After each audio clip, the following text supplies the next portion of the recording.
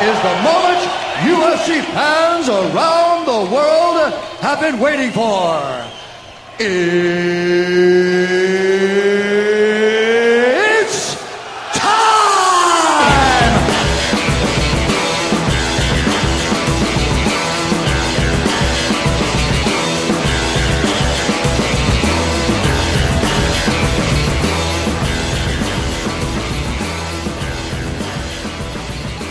Hello and welcome to episode 27 of the Red Belt Report, the monthly MMA podcast where we talk about everything going on in the world of mixed martial arts. I am your host, Bob Phelan. And I'm your co-host, Brooks Phelan. And on this episode of this podcast, we are going to take a look back at UFC 218, as well as all the other events that have happened since last time we talked, which happened to be UFC 217 last month. Been a lot of MMA action in the meantime. Yeah, there's a lot going on in this world, the so-called world of MMA. Yes, it's picked up a bit since the downtimes in the late summer. We're in a heaven right now, MMA heaven. Yeah. But and we're also going to preview the events leading up to UFC 219 at the end of the month here, and as always, go over our final points before we end the show. Just wanted to, before we get into it, I don't know if we've said it on this podcast. We've probably said it, well, I know we've said it on the Redbox Report, that this is coming to an end. This is the second to last episode of the Red Belt Report. But do not worry, all three of you listening. We will return at the turn of the new year.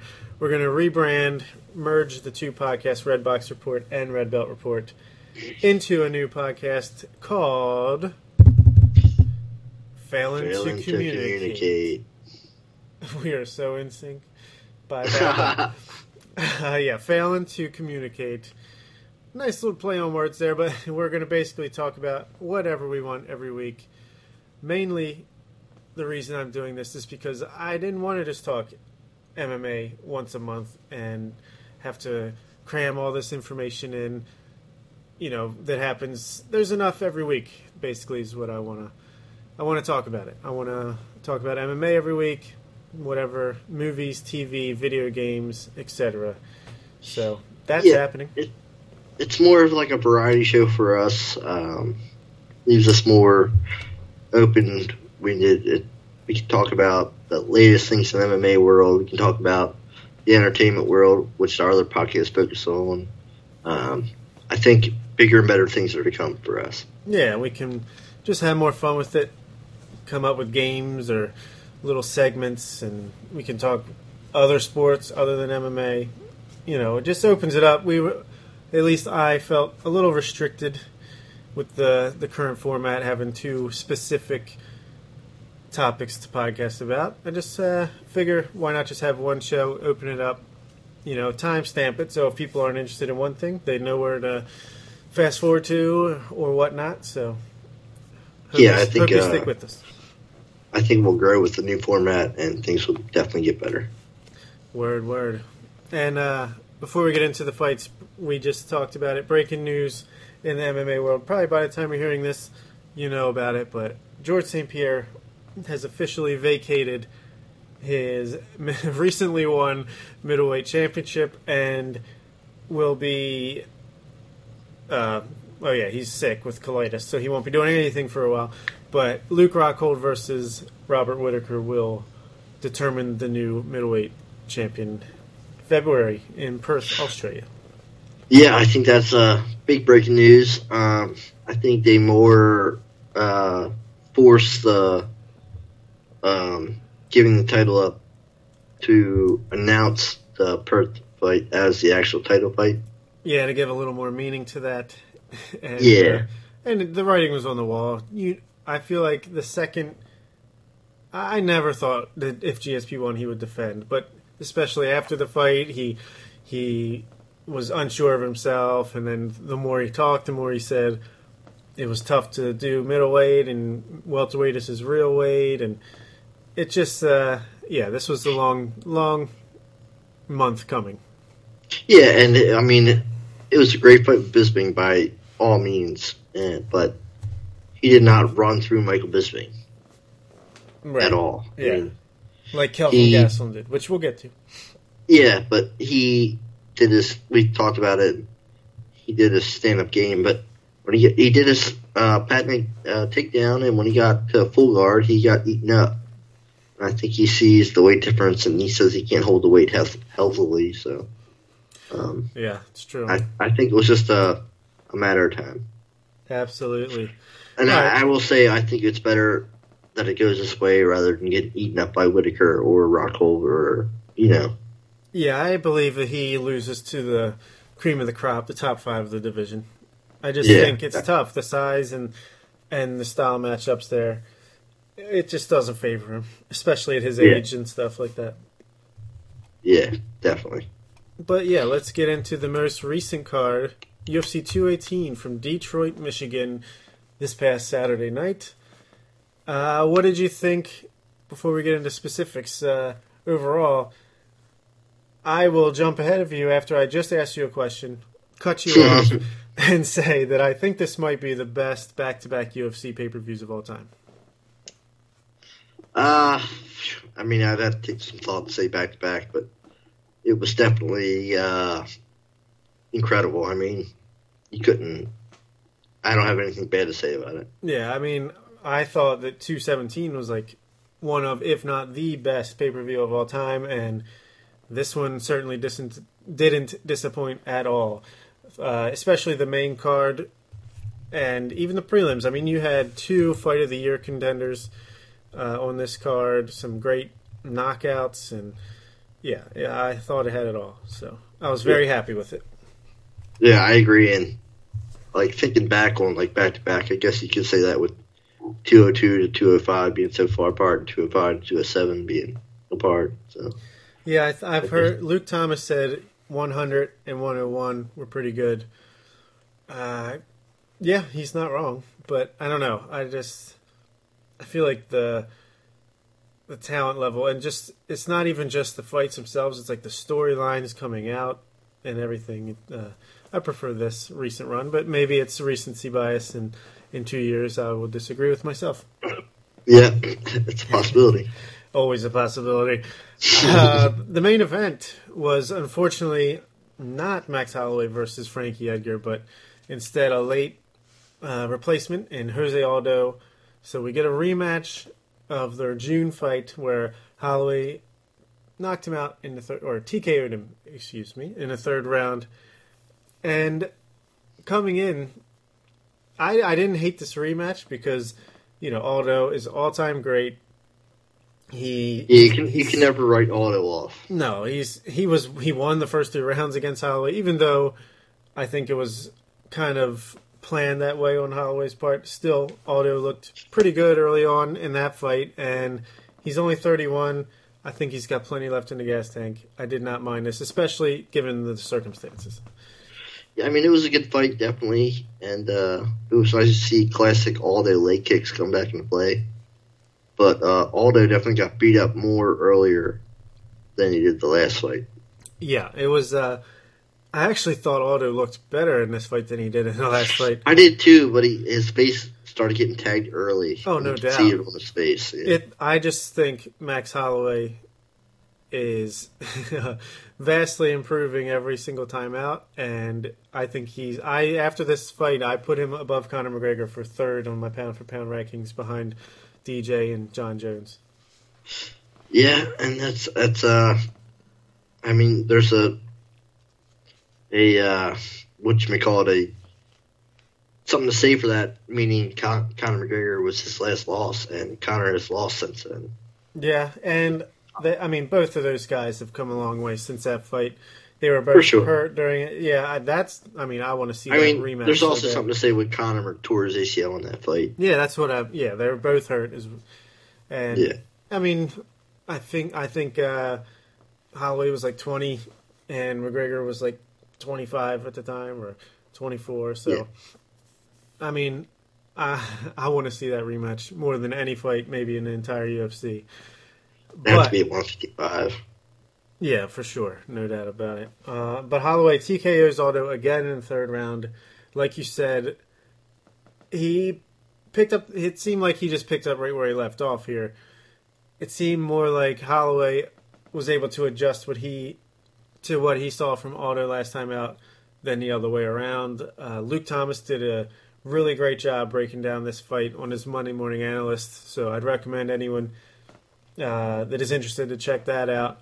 He pointed out some stuff that was like subtle but brilliant on Holloway's part, how he literally came at everything from the opposite side as he did in the last fight, which must have thrown Aldo off tremendously. He explains it way better than I ever could, but yeah. And I think Aldo has to, if he wants to continue towards the title run, and I don't think he'll ever be past the top echelon, but he has to rethink his training. He's very predictable at this point and very stiff. And I mean, it's high level. Don't get me wrong, but he is he's one dimensional with this game at this point. With how the game is moving, I think that MMA is moving past him. You know what I mean? I disagree. I just think, I mean, look, yeah, he's lost 3 of his last 4 fights. One was a 13-second knockout, which what can you really take from that? Then he comes back and dominates Frankie Edgar, who is like still at the top of his game. But he dominated Frankie Edgar at his same old game.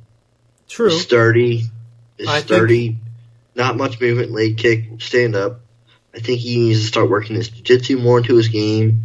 He had great head movement in this fight, but he needs to add some more element, maybe some more surprise to his game, because it's just like with the highest level guys, they know what's coming from him.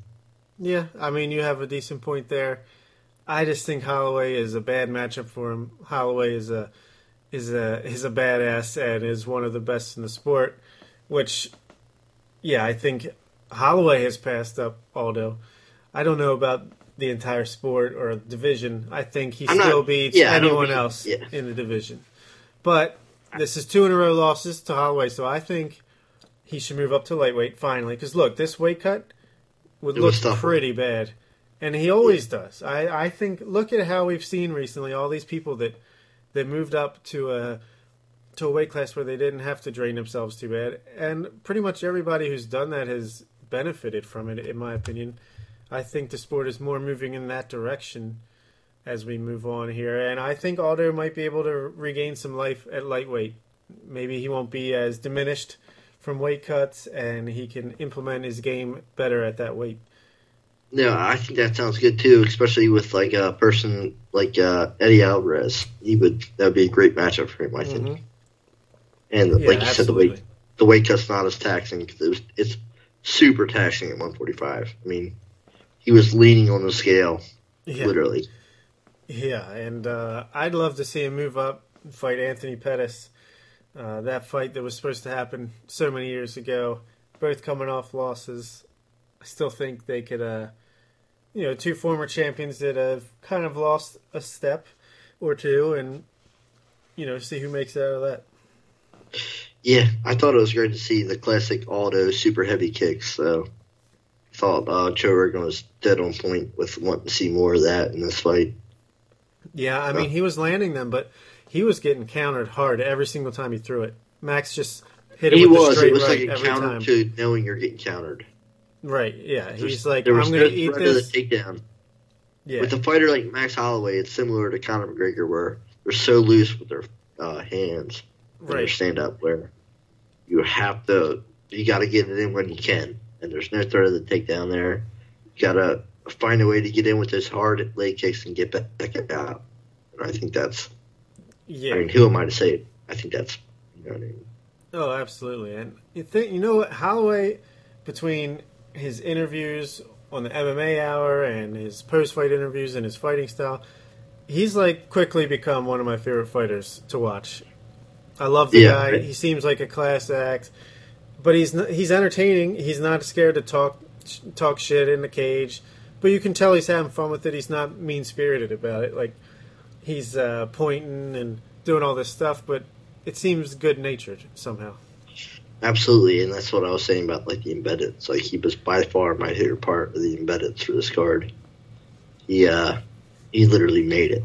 Yeah, I mean, he's a good dude, and it's hard to believe he literally just turned 25. Was it 25 years old? I think it's 25 this week, and the kid is just something special. I can't wait to see what's next, and I hope we finally get that Frank Yeager fight coming up. Yeah, I think we should. Hopefully they do it in Hawaii. That'd be awesome. Star-making performance right there if he could do it, and it's going to be hard to pick against him at any point. Yeah, he looks real good. Yeah, no doubt about it. Speaking of people looking good, holy shit! Francis Ngannou knocks out Alistair Overeem in the first round with a vicious left uppercut, kind of. Just swung a left hand that just knocked the lights out of Overeem.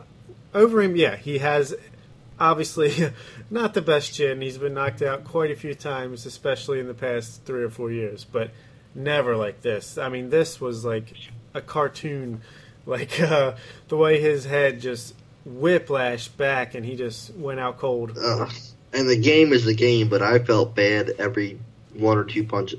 It was like maybe 2 punches that he landed on the ground, but that was like, holy shit, he might be dead. Yeah, I know that that is a scary proposition to jump in between those guys, especially when he's going for a kill shot, but you got to do it because, yeah, that extra punch that Overeem took, I can't blame Ngannou because he's just, he's excited, he's in the moment, he's trying to... You can't blame him, but it was like Joe Rogan said post-fight, Overeem's toes were curled for right. 5 minutes. But I was going to say, at the same time, really wish that punch didn't land because that's dangerous. That's dangerous stuff. Especially with that's Overeem's 9th or 10th knockout. Yeah, yeah. And, but yeah, Ngannou, it's been announced since this win that he is going to get Stipe Miocic in January, UFC 220 in Boston for the heavyweight title, and that is going to be one of the best heavyweight title fights in the history of the sport, potentially. Yeah, that's exactly what I was saying to you before the podcast. I think it has the potential to be the best title fight in heavyweight ever. It's at least the one I'm most looking forward to in a long time. Yeah, I think Ngannou has the potential to be GOAT at heavyweight. I mean, he doesn't have. I don't know if he has ground game, but I've seen him. He's been taken down before, but he's not clueless down there. At least from the little bit that we've seen, it's just tough because his power is so astronomical that it's never really given a chance to see what his flaws are. Like, does he have a gas tank? Does he have a chin? Can he defend? From a good wrestler and ground and pounder. We just don't know. But at the same time, his power is so stupid that it might not even matter. He's like the Mike Tyson of MMA. It's not like Brock Lesnar where he's big and sculpted and powerful, but has gaping holes. Like, his boxing is pretty tight for his big and heavyweight style. And I don't know if the ground game is going to be an issue for a while. Maybe if a King Velasquez comes back or something like that, where it's 3-dimensional, maybe it'll be a problem. But damn, he looks good. The guy's only been training for 4 years. Yeah. Crazy. Yeah, it's the potential here is like Mike Tyson if Mike Tyson never stopped being Mike Tyson. Yeah, and like Dana White said, he's, of course, I mean nothing by this, but he's like an African dude, and he takes full advantage of every opportunity he's given. He's been living at the UFC Performance Institute.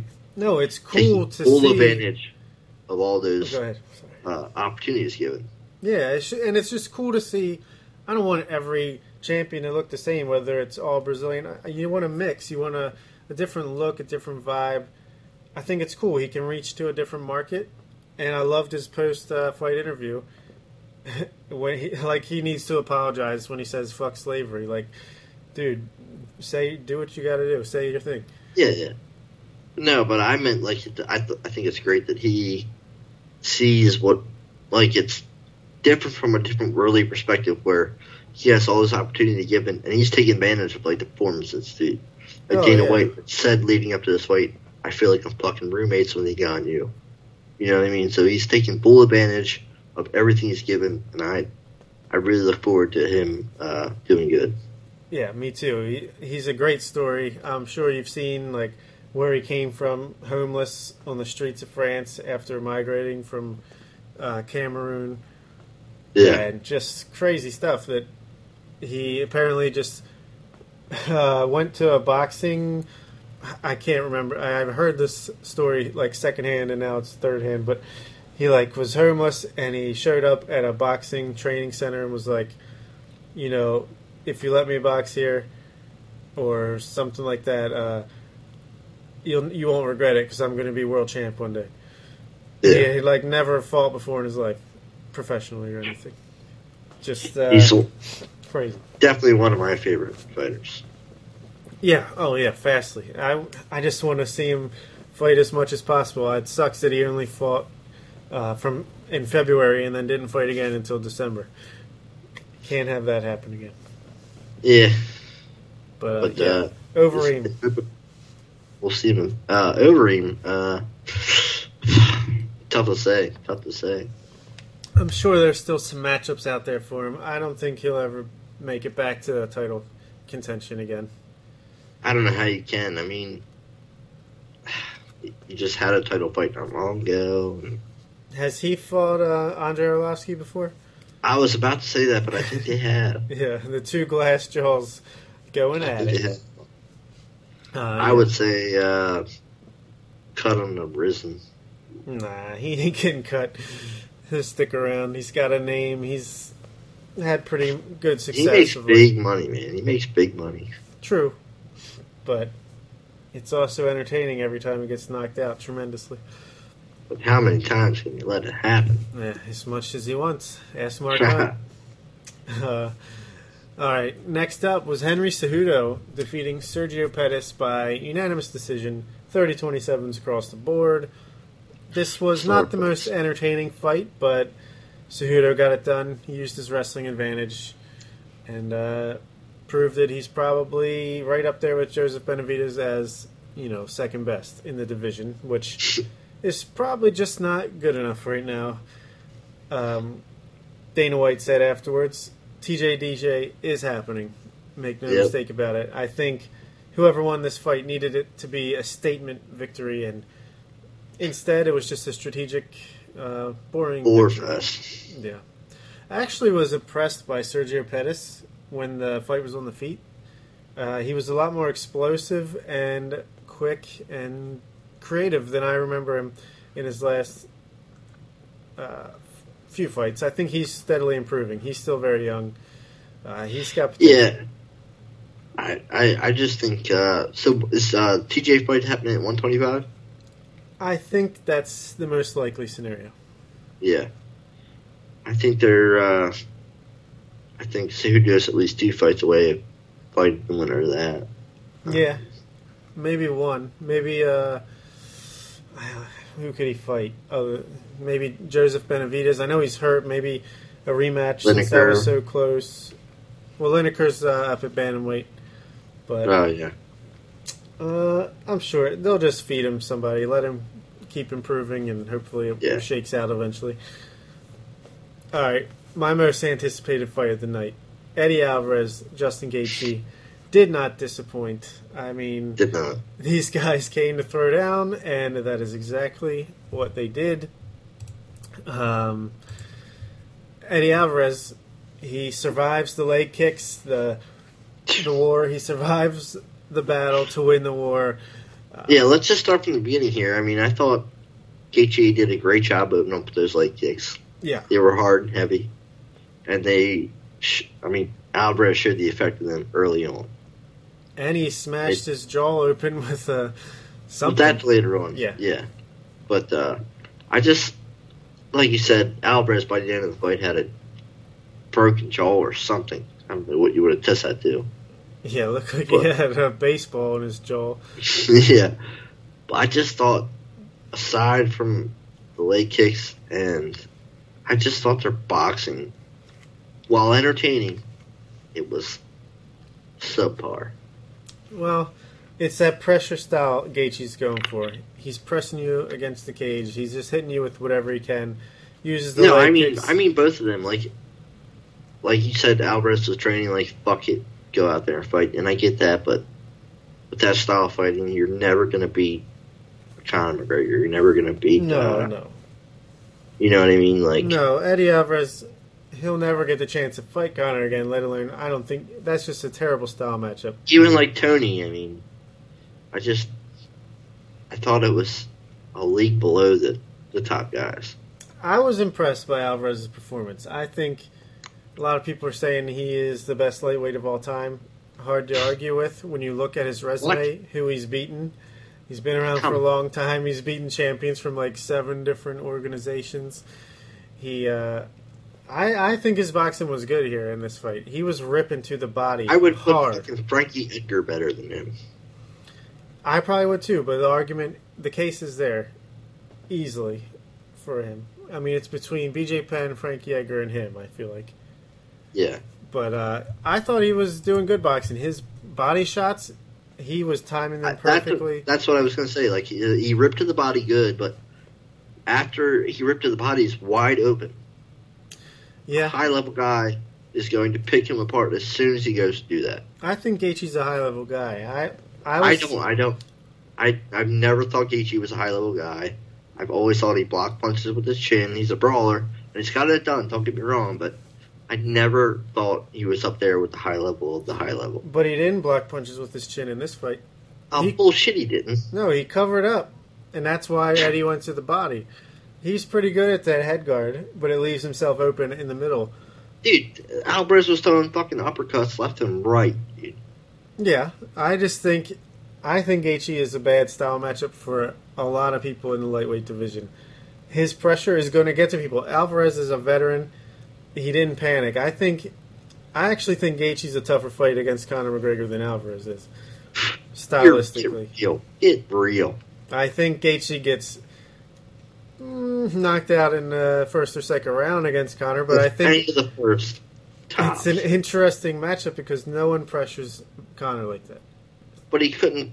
He can't block a punch to the body. He ain't blocking like a side kick to the body. Ain't no chance. He's gonna get hurt to the leg or the body and drop his hands down and get caught with a big overhand left. Probably. This fight was entertaining. Don't get me wrong. It was not disappointing. I thought the end was what I thought, and it was spectacular with the knee. But I thought the way each other showed their skills, it showed where they were in terms of the division. They're not at the top, in my opinion. I think they're both top 10, established themselves as top 10 fighters in Definitely the division. top 10. I'd say top 5, but they're not. There's a big draw. There's a big line between. Sure. But they're both also entertaining as hell and will continue to get fights as long as they want to continue fighting.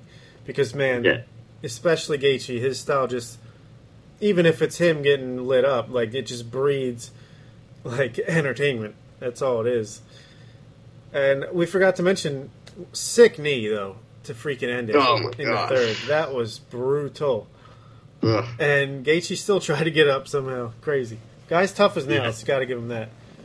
I mean, that must feel absolutely terrible. Yeah, his first loss.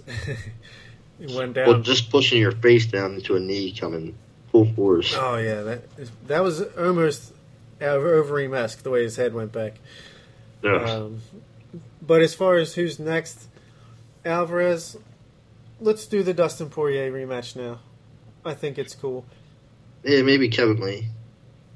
Yeah, that wouldn't be bad either, but I just think, like, I didn't want that immediate rematch, Alvarez and Poirier, because I'm not a big fan of immediate rematches unless it's like a Rose Namajunas against Ioane and Jacek type situation, where it's like definitely, like, there's no question about it. I think Poirier was dominating that fight. Eddie turned it around in the second round, and it was DQ or whatever, because of the illegal stuff. Yeah. I thought Poirier was a better fighter. I thought it was fine if they went their separate ways. But I think it actually makes sense now since they both came off these big wins and there's been some time apart. I'm okay with it now. Yeah, I'd rather see like the Kevin Lee fight. I think it would make more sense for the division as a whole. I don't know. Kevin Lee's coming off a loss, and big loss though. I mean, if Alvarez beats him, that really hurts his stock. I don't. I think it's too risky for Kevin Lee. Win or go home, man. Win or go home. In UFC, you never go home. Yeah, I know. Justin Gaethje, freaking anybody. I don't care. I'll watch it. Gaethje versus Kevin Lee. Yeah, there you go. Now that would be something. But really, I'm thinking Gaethje versus Edson Barboza after he loses to Khabib. Oh, is that scheduled? That's UFC 219 co-main event. Yeah. And I do think Khabib wins that fight. Spoiler alert for the future preview. And I just think Gaethje's pressure against Barboza's wizardry with his striking would be pretty cool to watch.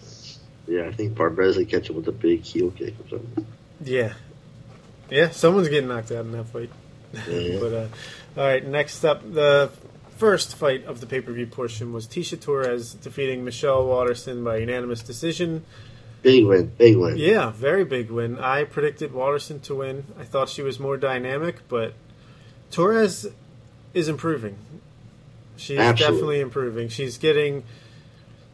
I think she's getting more dynamic, and I didn't even realize that she had been like in school this whole time until just recently, and she's only now like training full time for her fights, and that's pretty scary. She says she wants a title shot after this. I don't know about that, but she's not far off. I mean, she's not. Yeah, like you said, she's not far off. Waterson had just fought Namajunas prior, so yeah, and. Well, Namajunas has beat both of them recently, so that kind of puts a damper on it. Maybe if Joanna gets her title back, then a Torres versus Joanna would make some sense. That ain't gonna happen. Joanna's getting her title back. But, no. Quickly, Paul Felder defeated Charles Oliveira. Big win for him. Very impressive performance. Short notice. Jiu-Jitsu ace comes in, and he goes down in the deep waters with Charles and beats him at his own game. Survives when he's in danger and just rocks him with elbows on the ground. Yeah, that was impressive, definitely. Yeah, I'd like to see him get a big fight coming out of that. Yancy Medeiros versus Alex Oliveira.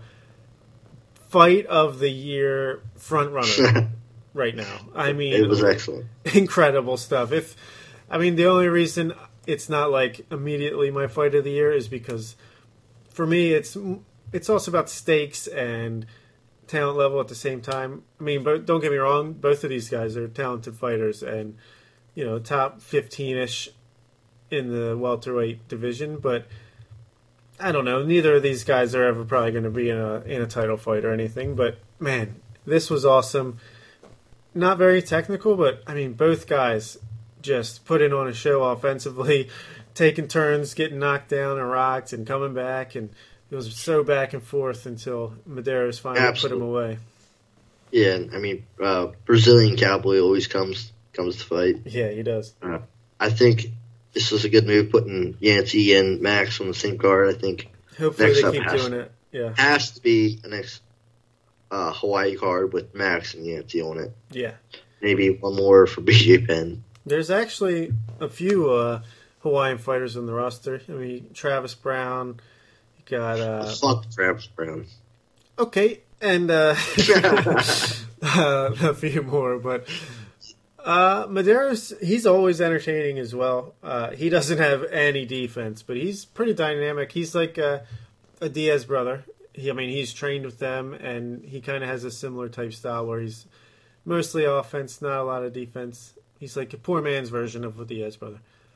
Can you have a Hawaiian card without BJ Penn, though? Yes. In 2018, yes. But he'd probably be on there. They'd probably toss him on there. He looks so bad. I got it. Holy shit. It's the two worst fighters on the roster. BJ Penn versus CM Punk. Oh my god, that is it. At whatever weight they want. At welterweight. Yeah. There you go. Call Dana. Yeah, seriously. hopefully CM Punk is okay after apparently he busted his ass trying to stand on a chair in the back to take a picture. He just wiped out. Apparently, he just wiped out. Chair broke or went out from under him, and he spilled to the ground. Somebody would have hit him over the head with it. Yeah, that's a wrestling move. David Taymor defeated Drakkar Klose by unanimous decision. Pretty impressive performance. But what I want to talk about here is Herb. Did you see this? No, I didn't. Herb Dean. I have a hot take. He's not a good ref. What? He is not a good ref. Look, and I'm not saying he's a terrible ref. I still think he's probably better than most of the refs because it's just pretty bad altogether. But I don't think he's anywhere near the best. He has way too many things. He had a terrible stoppage earlier in this card. Just thinking back, it feels like at least once a month or two, it's like, oh man, Herb Dean really screwed this up. But he's usually good. He usually is pretty good. This is rare for him. But then you say it every single month. It's something else. Like the Cowboy fight against Masvidal, the way he let that continue after that first round. There's a million examples for every ref. He's no Mario Yamasaki. No, yeah, I was actually going to use him as the example of he's not Mario Yamasaki bad, but in this fight, Drakkar Klose kept just standing there taunting, doing nothing, putting his arms up, come on, do something. And David Taymor's just standing there, come on, let's just freaking fight. He's just, in his stance, backing up. And Herb Dean stops the fight and gives Taymor a warning for timidity. What? Yeah. He's and this was a minute into the fight. He's you gotta, you gotta be more active or I'm taking a point. He gave him a warning. So that forces him to... I've never heard of that. I have heard of it, but not in this instance. I've heard of it, but not, yeah. First of all, if anyone was going to get a warning, it should be the guy who's just standing there taunting and not even trying to, fight. And second of all, it's a minute into the fight. Just let it develop, see where it goes. I don't know. It was weird. Yeah, well, how can that be a thing in that instance when there's people that, circle around the cage as their game? Right. You know what I mean? A Gustafin circle or something similar to that. No, it was bizarre, and yeah, I couldn't believe it. It was one of the weirdest things I've ever seen. Felice Herrig defeats Courtney Casey by a split decision.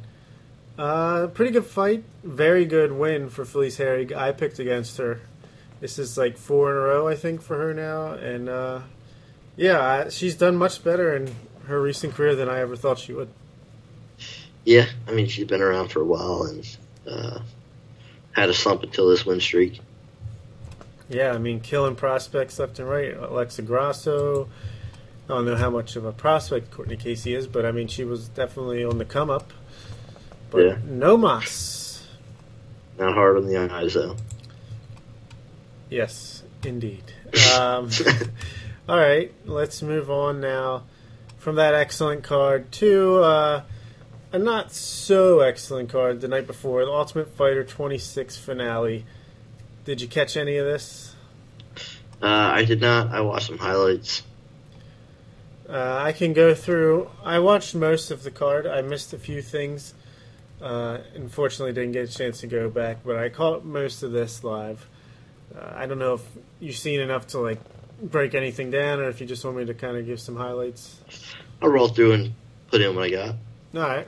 The newest champion in the UFC, women's flyweight inaugural, Nico Montano defeats Roxanne Modafferi by unanimous decision to win the belt. What did you see any of this? I saw some highlights. I thought was pretty much standard for what I thought would happen. Yeah. But this was a late replacement. Actually, Modafferi lost in the semifinals to Sijara Eubanks, who missed weight for her title shot here, and last second... Had to go to the hospital, right? Yeah, she was starting to have kidney failure, so I heard on MMA Hour she is doing much better now, so glad she's okay, but unfortunate to go through the whole show, get that shot, and then miss out on it. But good for Roxanne to step in, late notice, get the shot. I mean, she fought admirably. She put up a good fight. She never quit, as she never does, and she was just outclassed. Nico Montano was pretty good. She's not a big name, doesn't have many fights or experience, but definitely a solid fighter with a lot of potential. I don't know if she's going to hold this belt for very long, but... Yeah, I don't know if this is the flyweight division any favors. I don't think either of these people would have done, but I thought it was good for Roxanne to get a UFC main event in her career. Yeah, absolutely. That was my takeaway anyway. Yeah, and hopefully she sticks around, gets a couple more fights to prove herself in the organization. I think what they should and probably will do here, actually, Montano's out with a broken foot, so it might not be too quick, but I was thinking kind of like Carla Esparza, get her back in there as quick as possible against the person you really want to be champ and move the division along that way. Yeah, I mean, it was a long fight. It's got to tax your body, so I don't think it'd be too quick, but first quarter next year probably. Broken foot, maybe second quarter. Yeah, maybe so.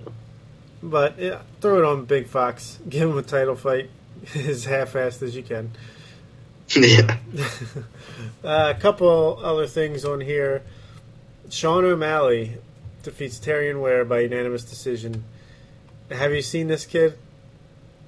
Never heard of him. He's this tall, lanky. He's either some kind of like Irish, British, or something, or maybe he sounds Irish.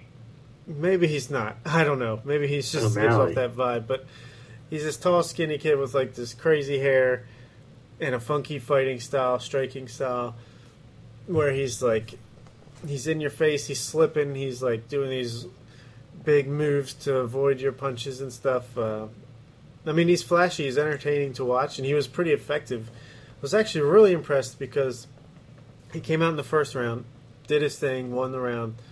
In the second round, it seemed like he was starting to get tired. Terrion Ware was starting to figure him out a little bit.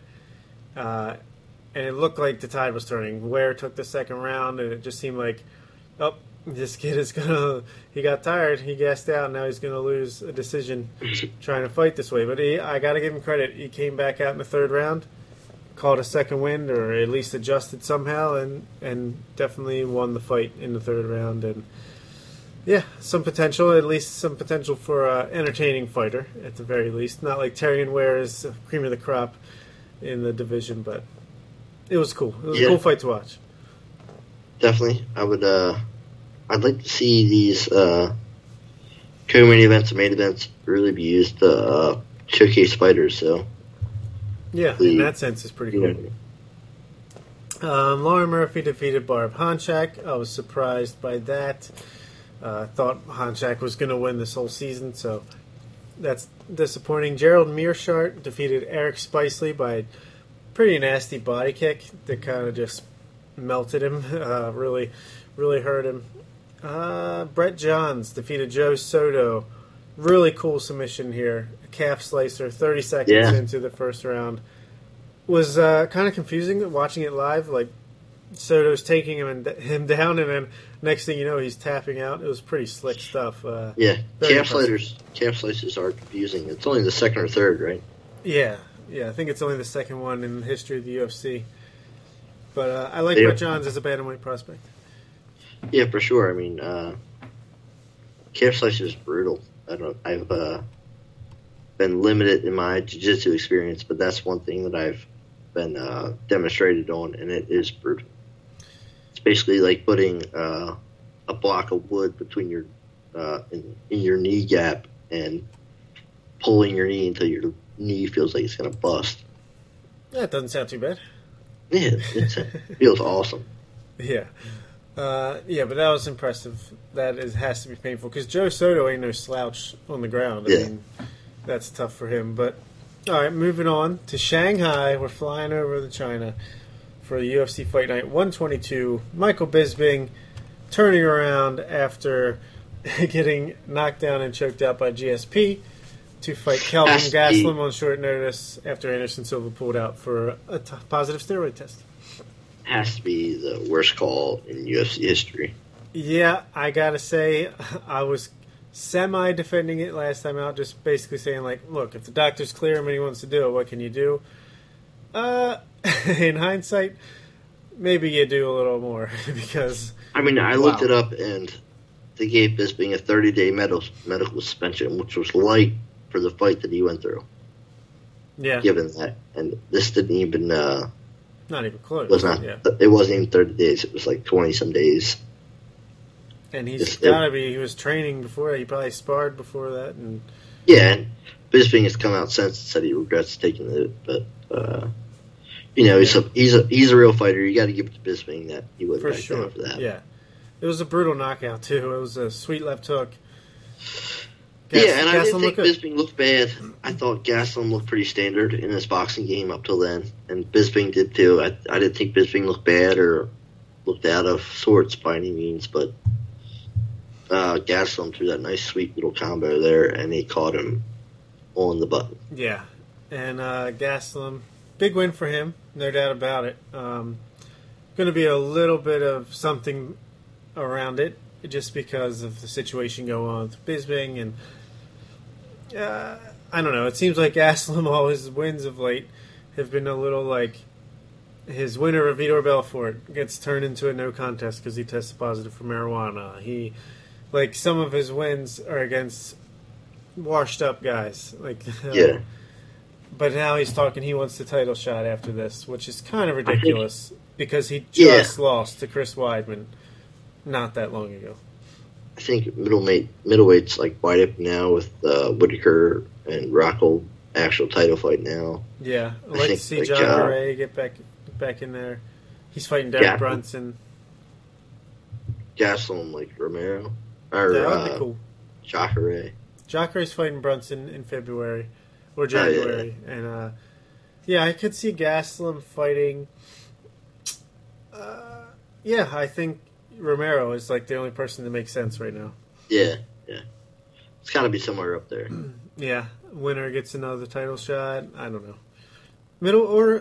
You can't rematch Weidman already. I like to Weidman can't fight Romero again. That was bad. I don't know. It's tough. Because there's a clear top 6 or 7 guys, and you got to find new matchups between them. Let Gastelum go back to 170 and fight GSP. Yeah. He could barely make weight at middleweight now. You think he's going to be... Yeah, right. Oh, man. That's crazy. I like Gastelum as a guy. I've heard him in interviews. He seems like a cool dude, but, man, the weight issues are kind of weird. He's a young guy. He should not have this much trouble. Got reminiscence of Hendricks. Yeah, but exactly. Better. A lot better. Yeah, for sure. Not much else to speak of on this card other than Zabit Magomedsharipov, who, man, the hype is real on this kid. Featherweight. This is like the only guy I can foresee giving Holloway any trouble in the not near future, but like in a year or two. Pronounce that name again. Zabit Magomedsharipov. I commend you on that. Hey, that's what I'm commendable for. That's it. But no, Luke Thomas was raving about him, and yeah, he is impressive. Like to see and a counter choke. That's nice. Yeah, I'd like to see him get a step up in his next fight. He definitely deserves it. So, all right, let's move on now to Australia. We're flying down from China all the way to Australia on our world tour here. Fabricio Verdum defeats Marcin Tybura in the main event. Unanimous decision. Not very close. Not even that entertaining. Very boring. I'm not going to lie. On paper, I thought the Australia card looked a lot better than the China card. China card actually had a lot of entertaining fights. Maybe it didn't have any name value, but the fights themselves were pretty wild. Australia, pretty damn boring fight card. Maybe the worst of the year. Yeah. It all goes together. And it gives like Mark Hunt being pulled from it. Yeah, and like even if there was a couple decent fights, like even the people, there was like no story. Like Verdum beats Tybura. So what? What does that mean? It does nothing for him. You know, it would have been different maybe if Tybura beat Verdum because that would be huge, like for him. But no, Verdum just stays exactly where he was, and there's like no movement here at all. It's like a card that literally did not need to happen whatsoever. Yeah, and I don't think Verdum did himself any favors with the way the fight went either. Yeah, and especially throwing boomerangs in people and. Let's see. Anything else of note on this card? Will Brooks lost his third consecutive fight. Got submitted by Nick Lentz in a guillotine. Again, the fight IQ is the problem. The skills are there, clearly. I mean, the guy, he's well-rounded. He's got all the tools. He was winning all these fights. He was winning, and then he gets caught. He leaves his neck out and gets choked. Yeah, I think I don't even know what to say. It. That's one of the bigger flops. There's definitely been bigger, but people talk about the UFC, people that go to Bellator and lose. I mean, just this is the reverse. Look at Will Brooks here. Yeah, crazy. Did we talk about the Poirier Pettis fight on the last podcast? I want to say we did. Yeah. Let me look it up, though, because I don't want to skip it. There was a lot of good stuff on there, but I do think we had talked about that. Filibuster. Filibuster's a bullshit.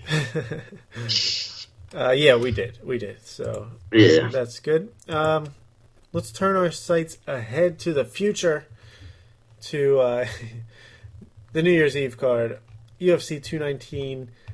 This is usually a card that they try to make into something big, like end of year with a bang. Last year you had Rousey coming back to fight Nunes. You had Garbrandt versus Cruz on that card last year. You know, I can't think of any older examples, but trust me, it happened. I guess Rousey fought at the earlier card. Home, or... Yeah, I can't remember. Maybe one of the Weidman Silva fights was New Year's Eve. Yeah, yeah. The rematch. It was Weidman Silva and Round was on that card, I think. Too. Yeah, and So, but this year they had trouble booking a main event. They first you heard Cyborg versus Holly Holm, dead. It's not going to happen. At least not on 219. Contract negotiations have fallen apart at the last second.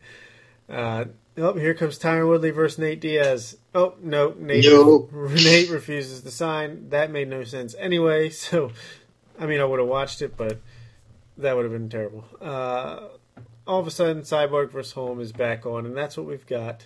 That is the lone title fight on the card. Excuse me. I don't know. What do you got to say? I would have to say Holly Holm has a horseshoe up her ass. She's constantly getting these title fights. Undeserved title shots. Now, I will say I think Holly Holm stands the best chance against Chris Cyborg. Yeah, I agree. I think the weight cut to 145, even 145 for Chris Cyborg is tough. Very tough. You can't tell me that 140 is so much tougher weight cut, and I'm sure you've seen the videos where she's crying and pouting, cutting to 140. So I think Holly Holm stands a very, very solid chance here. Yeah, she's got a pretty good stylistic matchup, and as far as Cyborg likes to come forward. Yeah, I think Holm is a good will be able to stay away from her attack. Counter attack, yeah. Yeah, keep distance. I think it's a great fight. I don't think it's a bad main event at all. I think it's big name here. Cyborg carries a lot of value. I think this could boost both fighters, even though Holly Holm never has really lived up to her potential. No, well, she has, and then she fell quickly off of it. But yeah, I mean, Holly Holm knocked out Ronda Rousey. But meaning here is, I think Holly Holm stands a very good chance in this fight, taking in the weight cut as a factor, and taking up the style matchup as a factor. I think matchup works in Holly Holm's factor, actually. I think she'll be able to do like the circle game, stay away, stay far from the attack, and pick her spots. However, I think if Holly Holm knocks out or beats Chris Cyborg, there's going to be no room for her to climb up the ladder. Yeah, and they'll close the division because the only reason the division is around is for Cyborg. Yeah, so it's going to be a one and done if she loses this fight. So, but they might do a rematch immediately. They might, but I mean, taking into account like Chris Cyborg's not young. She's not that old, is she? 30-something, yeah. Let me see. 30-something is that old these days? She's 32. I mean, that's not old. Well, fucking look at her face. I mean, the weight cuts are taking. All right. Look at my face. What are you going to do about it? You look like a golden god. Well, thank you.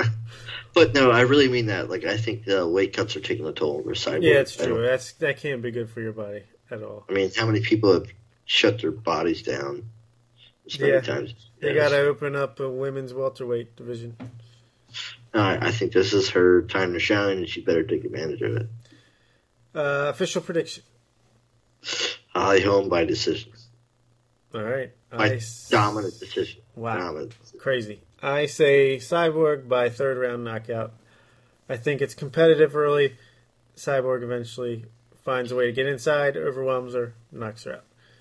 All right. But we forgot to rate our excitement level for the card as a whole. We like to do this. It's a new thing we're doing. Okay. Rate out of 10. Your thoughts on UFC 219? Oh, shit. There's a lot of good cards. They got Nurmagomedov, Barboza. You got Condit, Magny. Yeah, we'll go through them. I'm going to give it 8 out of 10. All right. I'll say 7.5 out of 10. It might be a little too harsh just coming off of the cards that we have, the last couple. It's still a pretty good card. Don't get me wrong. Yeah. The main card especially, it's got some good fights on there, so I'll be watching. No doubt about it. All right, co-main event. You mentioned it. Edson Barboza versus Khabib Nurmagomedov. 24-0. This guy can't stay healthy, but he's going to give it another crack. Was pulled out of the title shot against Tony Ferguson in March, the fight we all wanted to see. Couldn't make it happen. Sat out for Ramadan, and now he's back. Looked like he might have gotten the interim title shot against Tony Ferguson, but instead it's Edson Barboza, who's on quite a streak of his own, coming off a highlight reel jumping knee knockout over Beneil Dariush. Should be an interesting fight. Yeah, I'm holding my breath on this. It's one of those fights where I'll believe it when they walk out. Well, more so I'll believe it when they hit the scales. True. I don't know if Khabib can make the fucking weight. It's always going to be a question now, every time out. At least, unless he can prove it. Most fighters that have had those problems, it's a pattern. So yeah, it's true. I hold my breath on this. Yeah, I agree. I mean, I think it'll be a great fight if it happens, but that's my all right. thought. Let's say they both make weight miraculously. Yeah. Well, I mean, Barboza's never game us trouble. I think Khabib will ride down if he makes weight. Yeah, but at the same time, Khabib is pretty sloppy on the feet, and Barboza is pretty excellent. So it kind of like that Michael Johnson fight where Johnson had some success until it got turned on its head. I could see it being pretty similar where people are the excitement at the beginning of the first round where it's like, whoa, Barboza's hitting him, this could be trouble. Yeah. And then he finds a way to get it on the ground and does what he does. I agree. I think Barboza's stance is a little more open to the takedown because he has that kicking stance. So I think that lends itself to the takedown a little bit more. True. Official prediction, does he get the finish or wins by decision? Khabib by TKO early in the third. I say Barboza somehow survives but loses unanimous decision. All right. Jimmy Rivera was supposed to fight Dominic Cruz on this card, which would have been excellent. But what was that injury? Broken arm. Oh, fuck. Yeah. It's actually not as bad as a ligament thing. No, yeah, but, that's healable. Yeah, for sure. But, I mean, if you're not going to fight Dominic Cruz, John Lineker is not a terrible replacement. Dude comes to throw down every time out. think it's actually going to be a really fun fight here. Yeah, I think that's almost a better matchup where like a cruise fight would be more strategic. I think this will be more of a brawl. Yeah, you can't really have that boring of a fight against John Lineker. Yeah. The guy he's going to be nonstop moving forward, winging haymakers. So He'll be in your face. I'm a huge fan of John Lineker. I just think he might be a little outclassed here. Jimmy Rivera is very technical, very, very good. I mean, he's not the most entertaining guy in the world, but he gets the job done. He beat Uriah Faber. What else? Was that couldn't be his last fight. I think he had a big win after that against Thomas Almeida, a guy who was a big prospect, and he dominated that fight. So unfortunately, I got to go with Rivera by decision. I'm going to go Lineker by sloppy decision. All right, I would love that. Derail the Jimmy Rivera train. No problems here. Next up, we have a women's strawweight fight. Former champion Carla Esparza faces off against rising prospect Cynthia Calvillo, who was on a real good streak earlier in this year when she rattled off 3 consecutive victories, submission victories against Amanda Cooper, Pearl Gonzalez, and then most recently decision against Joanne Calderwood. She's impressive. I'm not that impressed by Carla Esparza. Yeah, she's a solid wrestler, but I've never been a fan of Esparza. I think she's very one-dimensional and is very stalled on her feet. So it's hard to root for her, in my opinion. Yeah, she's just not entertaining to watch. I think the highlight of Esparza's career is, how would I say, moving forward Nami Yunus's career by showing her the wrestling game. Yeah, true. I think that's the highlight of her career. Yeah. This reminds me of the Torres versus Waterson fight, at least for me, as far as where I'm coming from with my pick, because I think Esparza is the solid, fundamental, like, she's got a good base, she's certainly a good fighter, but Calvillo, I just feel like, is more dynamic and has more ways to finish the fight. If it goes to decision, most likely Esparza wins, but I'm going with Calvillo by second-round submission. I don't know much about Calvillo's takedown defense or ground game, but I think she's probably much more round fighter, so I'm going to take her by third round. I'll take her by decision. All right. Boring. You're boring. Yeah. You can't talk shit about Esparza. Look at you. I don't know. Carlos Condit coming back, baby. This is what I want to see versus Neil Magny. It's a good matchup. It is. This is a good way to ease him back into things. But it's still, I mean, Neil Magny is a very good fighter. But I just feel like the style matchup is perfect for Condit. It's going to stay standing. Or at least, if Magny could take him down, but he's not going to really do anything. I don't think he can hold him down.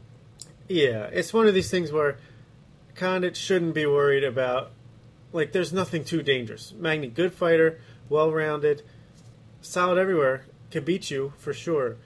But he's probably not going to knock you out. He's probably not going to submit you.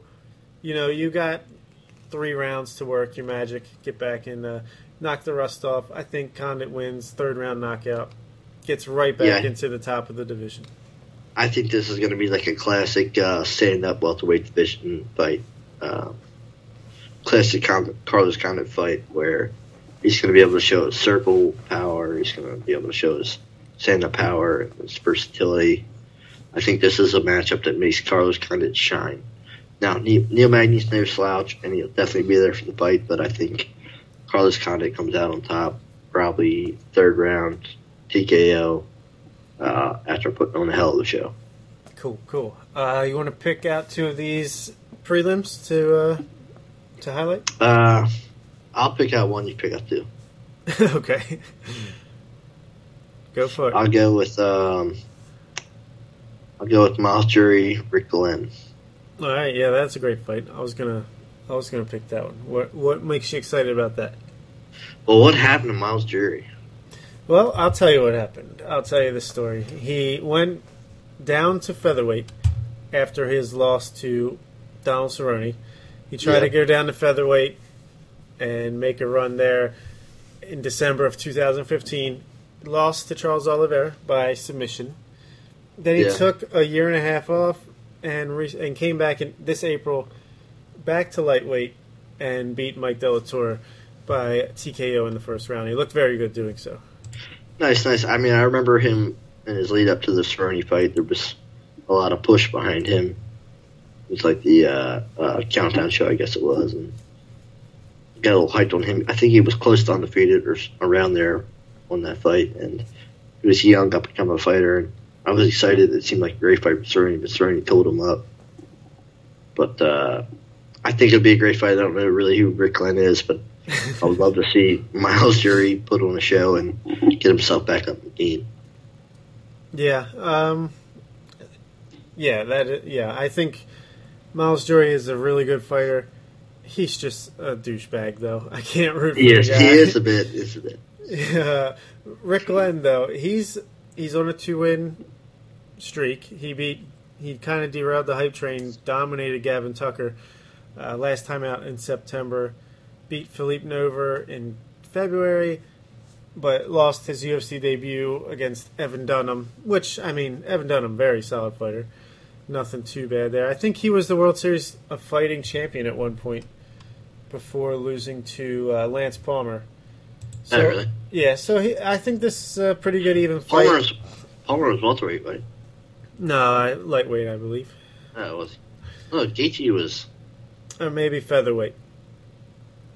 I thought Palmer was welterweight. I guess. I don't know. Gaethje was the welterweight or the lightweight champion there for a while. Yeah, you're right. I think it was featherweight. Maybe it was welterweight. I don't know. I didn't follow World Series fighting that closely back then, but yeah. Rick Glenn, solid fighter. Miles Jury, good fighter. I think it will be a good fight. I'll take Miles Jury by decision. All right. My two picks for the fights. This one might not even happen still because I don't know what's going on, but Kamaru Usman against Emil Meek. Usman is a really, really good prospect in the welterweight division. He's amongst that crop of Mike Perry, Darren Till, Colby Covington, that young group of welterweights coming up. I didn't even notice Emil Meek because they had his middle name on here. Oh, really? But yeah, so no one would fight him. No one would fight Usman. Emil Meek says, let's do it. And Emil Meek... I like Emil Meek a lot. Yeah, he's a likable guy. He won his UFC debut a year ago against Jordan Meehan, UFC 206 in that great card. But there was some trouble with his passport, potentially. He got that sorted out, but now Usman is saying, no, I'm moving on to bigger and better things. But yet they both signed the fight contract, so, I mean, what the heck? I don't know what to make of it, but I think Usman will win this fight, but it will be entertaining along the way. Usman is a guy I think could be in title contention within a year or two, so a guy to watch out for. Nice. And my second prelim to watch would be Khalil Roundtree, who was supposed to fight Gokhan Saki in his second UFC fight. Unfortunately, Saki tore his knee up or messed himself up, injured himself somehow, where he's out. And Mikhail Oleksiejczuk, sorry, I haven't been practicing that one. That was on the fly. Is making his promotional debut. I think he's coming over from KSW. Let me check that real quick. Great. Not even on the MMA Junkie page. That's promising. Should have went to Sherdog. No, this guy is a serious prospect. 22 years old, 12-2 in the light heavyweight division. I think he's going to rock Khalil Roundtree's world here. But yeah, light heavyweight needs all the prospects it can get. He could potentially be one, so there you go. Yeah. Roundtree's got a lot to live up to. Yeah. That guy, solid, entertaining stand-up fighter, but I don't know. I think he's not that great.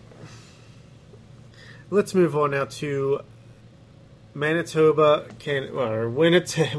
Manitoba, Canada for UFC on Fox 26. Robbie Lawler versus Rafael Dos Anjos. Before we get into that excellent fight, what do you think of this card overall?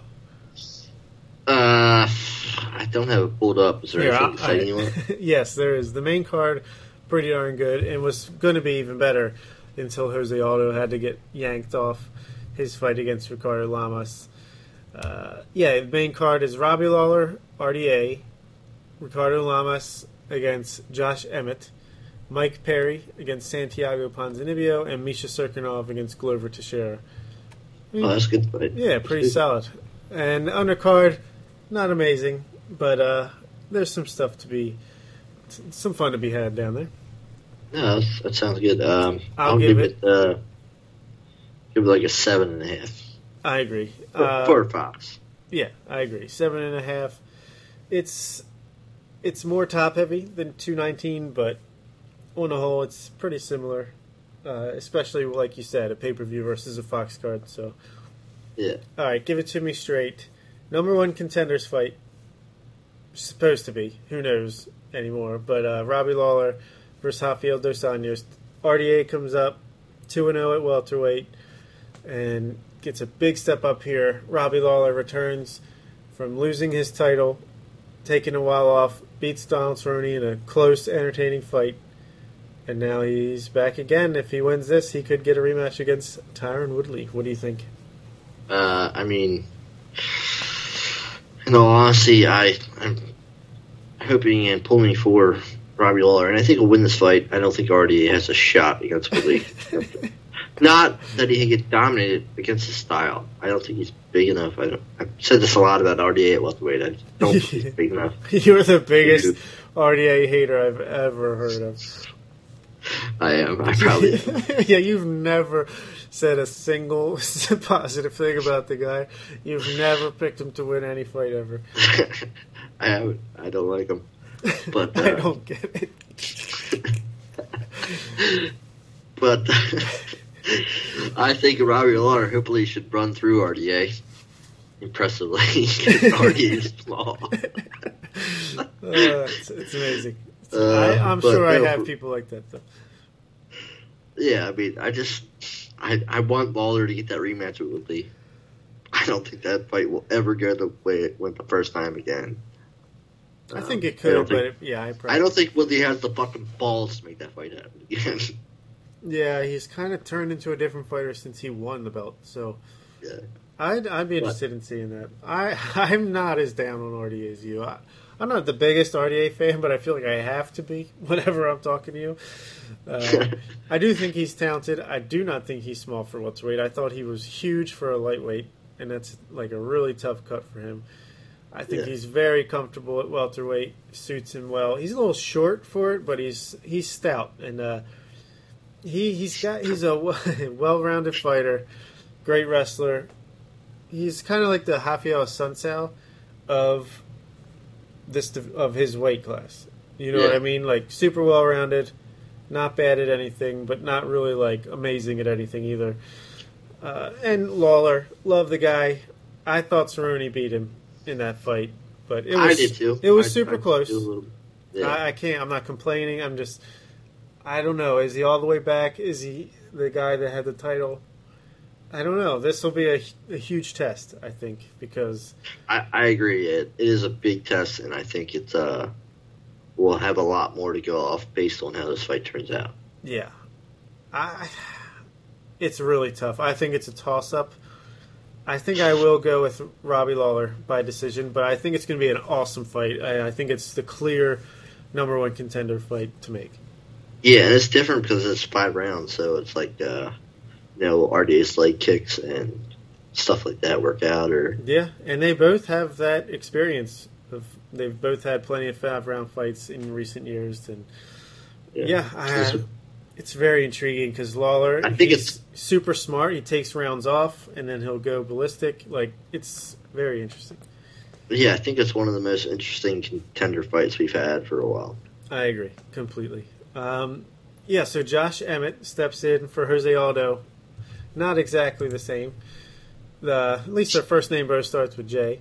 But against Ricardo Lamas, who's coming off a pretty devastating for me victory over Jason Knight, a guy who I thought was going to beat him and really, make his presence known at the featherweight division. Still got time to do so, but very impressive performance by Lamas. Has he lost since he lost to Aldo? I think maybe Holloway beat him, but he's been on a pretty good run of late. Nothing to complain about. Yeah, that division is a little funny with you can go on a run, but I still don't give you a chance against a champion. Yeah. Especially, I don't think I'd want to see him fight Holloway again, unless he goes on a run, and there's really no denying it, but not anytime soon. Josh Emmett stepping in on short notice, coming off a win over Felipe Arantes. I don't know. I feel like Lamas should take care of business here. Just hopefully it's entertaining. Definitely. I'll say Lamas by third round TKO. I'll say Lamas by decision. There you go again. Decision Dan here. Mike Perry versus Santiago Ponzinibbio will not go to decision. There's no way. These guys are huge heavy hitters, great stand-up fighters, and two legit prospects in the welterweight division. Mike Perry, clearly the more renowned or infamous fighter, one of the best heels going these days. I hope Mike Perry loses by getting his nuts kicked in. It looks like a backup dancer for the Backstreet Boys from the 90s. Such a bitch. It's crazy, the interaction he had with Darren Till, and now he's got to fight Santiago Ponzinibbio. It would be cool if he was fighting Till here, but... Put him in his place. Yeah. Ponzinibbio, though, no slouch, coming off a victory over Gunnar Nelson. Heavy hitter, big stand-up fighter. I don't know. You think... I'm guessing you're picking against Mike Perry here? Absolutely. I'll take Mike Perry. I think he'll find a way to knock him out. I'm going to go Ponzinibbio, whatever the fuck his name is, first round annihilation. I say Mike Perry, first round knockout. Should we put money on it? Yeah, I don't know about money. Should we put something on the line? Let's put what can we do here? I don't know. We'll think of something before the end of the show. Next episode, loser has to come up with a game. All right. Or something like that. All right, yeah. Stakes will be determined, but TBA. We should do this once. This is workshopping on the fly. We should have one bet per episode. All right. And if it's there, or we'll try to find one. If we are diametrically opposed, we'll put something on the line. All right. Yeah, I got Perry. You got Ponzinibbio. Should be an awesome fight though. Misha Cirkunov versus Glover Teixeira, both coming off of losses, right? Who did Teixeira lose to? Ozdemir, right? No, fuck. I gotta look at it. Oh yeah, Gustafsson. He got uppercutted to death. Uppercut from hell. Yeah, and Cirkunov coming off his loss to. Help me out here. Cirkunov lost to. He's the one that lost. He's one that's getting the title shot. Volkan Ozdemir. Yeah, he lost him, right? All right. I thought so. I knew one of them did. God damn it. Anyway. Entertaining. This is a good fight here. Do you go with the fresh, younger guy? I'd definitely go with fresh, younger guy. He should change his name to that. No, Misha Cirkunov. Misha Cirkunov. No, I thought he looked really promising early on. And then lost his last fight. Ozdemir called him. Teixeira, obviously, solid fighter. On the way down, though. On the decline. He's up in the age. Yeah. And he's, I'm going to go with Cirkunov. I don't know. I guess decision. But I also picked against Glover Teixeira against a rising prospect about a year ago in Jared Cannonier, and I was wrong, so... No, I'm going to go Cirkunov by second round TKO. All right. There you have it. Just looking at this undercard, I mean, there's some decent fights, but Nothing super jumping out at me. John Makdessi against Abel Trujillo. That could be a nice stand-up fight. Jordan Meehan versus Eric Silva. Two guys that never really lived up to their potential. Jordan Meehan back from the dead. Again and again. Yeah. I mean, I like that kid like 3 years ago. I thought he was going to make a run. Same with Silva. But, fight for the disappointment welterweight there. Yeah. Nothing else really to talk about. Let's move on to this weekend's fight card in Fresno, California. UFC Fight Night 123. Cub Swanson versus Brian Ortega. It's actually probably the number one contender fight at featherweight after Frankie Edgar gets his shot. Yeah. What do you think about this card? I mean, it's pretty standard for a fight card that it is. Yeah, I'll say there's a couple fights on here that I'm interested in. I mean, probably like 4 or 5. I want to see Marlon Moraes versus Aljamain Sterling. I think that's a very interesting fight that could determine a lot in the bantamweight division. Alexis Davis, Liz Carmouche could be good. Luke Sanders, Andre Sukhtamata. But yeah, it's really the main event and Marlon Moraes versus Aljamain Sterling that I'm here for. For a fight night, I'd give it like a 6.5. Yeah, I agree. 6.5. You also got my boy Jason Knight on here trying to get a bounce back after losing to Lamas. But I've always liked Brian Ortega, T-City. Yeah, always been a big fan myself. Yeah. He's like king of the slow starter and then third round finish.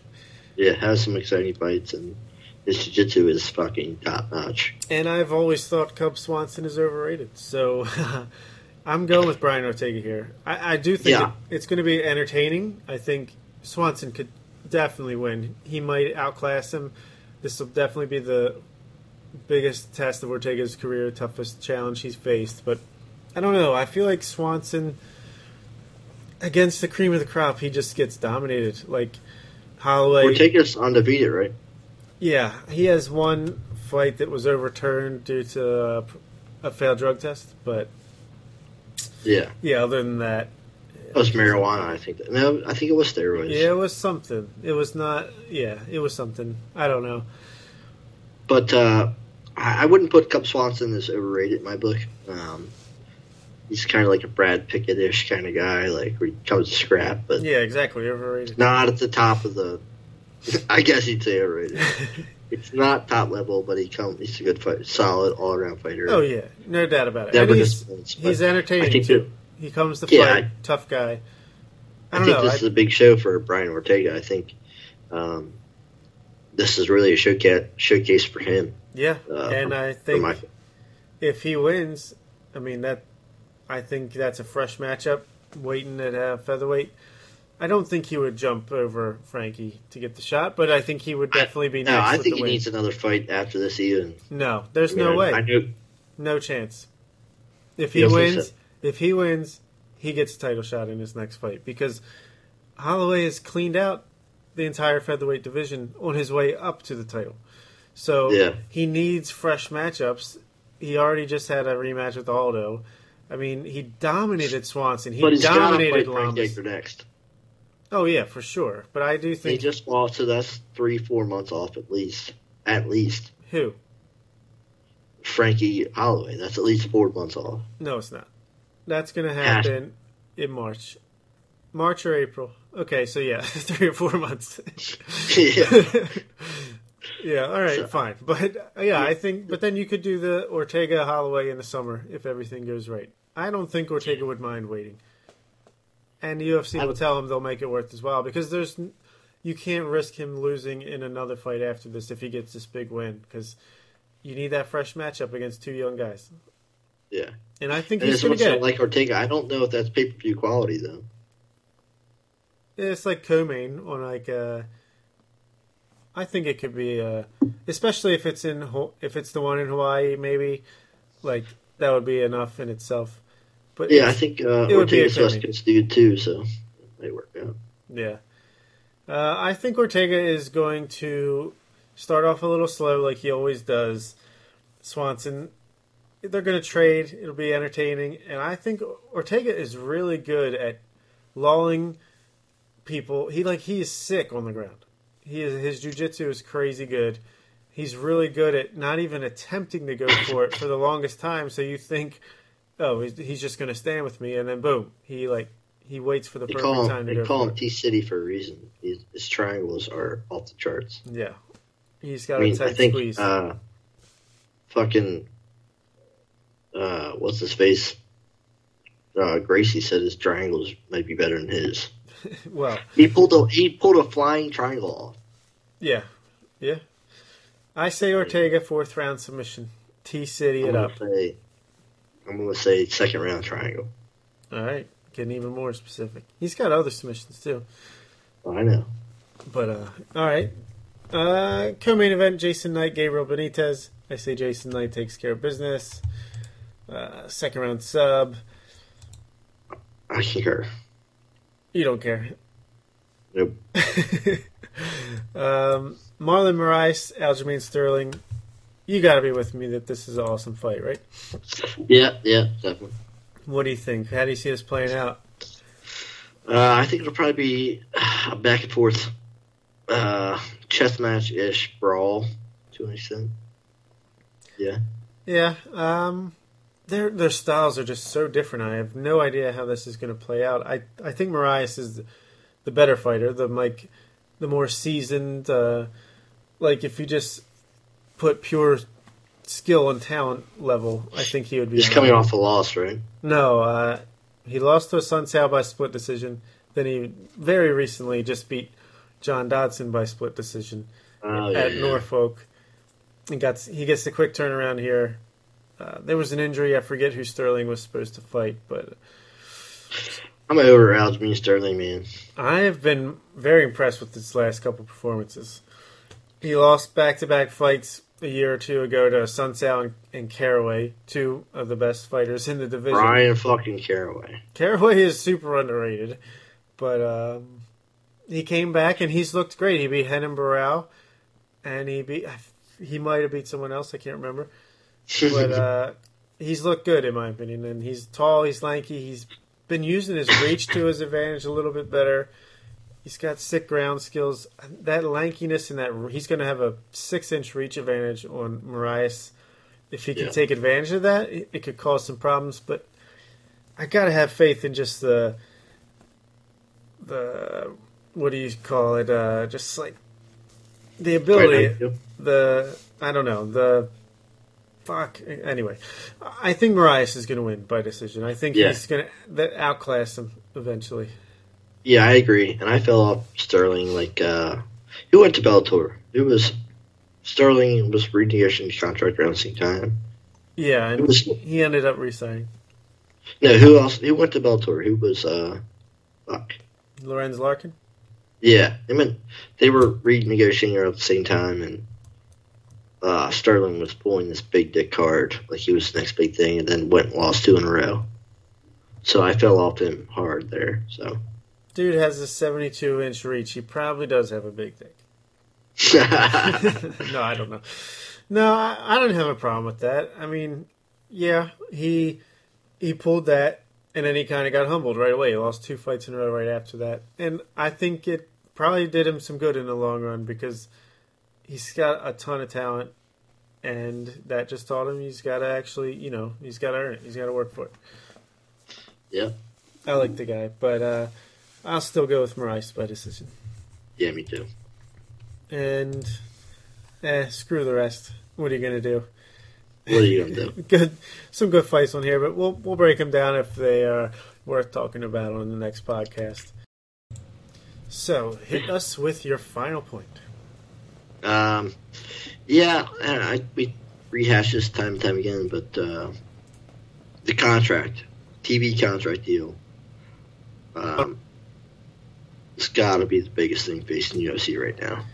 Yeah, it is the biggest decision about the future of the sport, honestly. Not even this sport. It's with the way the contracts work out with all the major sports, it's the biggest major sport to come to terms for quite a while now.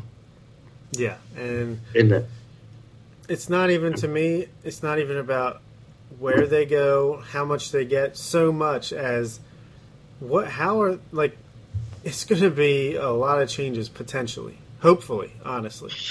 Potentially, yeah, absolutely. You could see different card structures. You could see, 8 fights a card, and just have those be, pare down the cards, do the same amount of cards but less fights per card, or they could do something with the pace of the fight so you can get more in, and I don't know. There's just start times. There's a lot of things they can mess around with here. Yeah, absolutely. I think there's a lot of play there, and we've learned that from the first Fox card, which was only a heavyweight title fight. It's the only pay-per-view quality card that was only shared the main event with Cain Velasquez and Junior Dos Santos. I mean, Yeah. Ben Henderson fought on that card. There's a lot of good fights on that card nobody ever saw. But I mean, this is a big deal. It ends at the end of 2018, and they, according to talks on the grapevine, they want to have it negotiated by the end of this month. Yeah. And there's a lot of things at play. The UFC next year from Fox is expected to get $160 million. They could have gotten an increase of $200 million, but that would affect contracts or negotiations in some way. Yeah, and not to mention Disney this week just came to an agreement to buy Fox.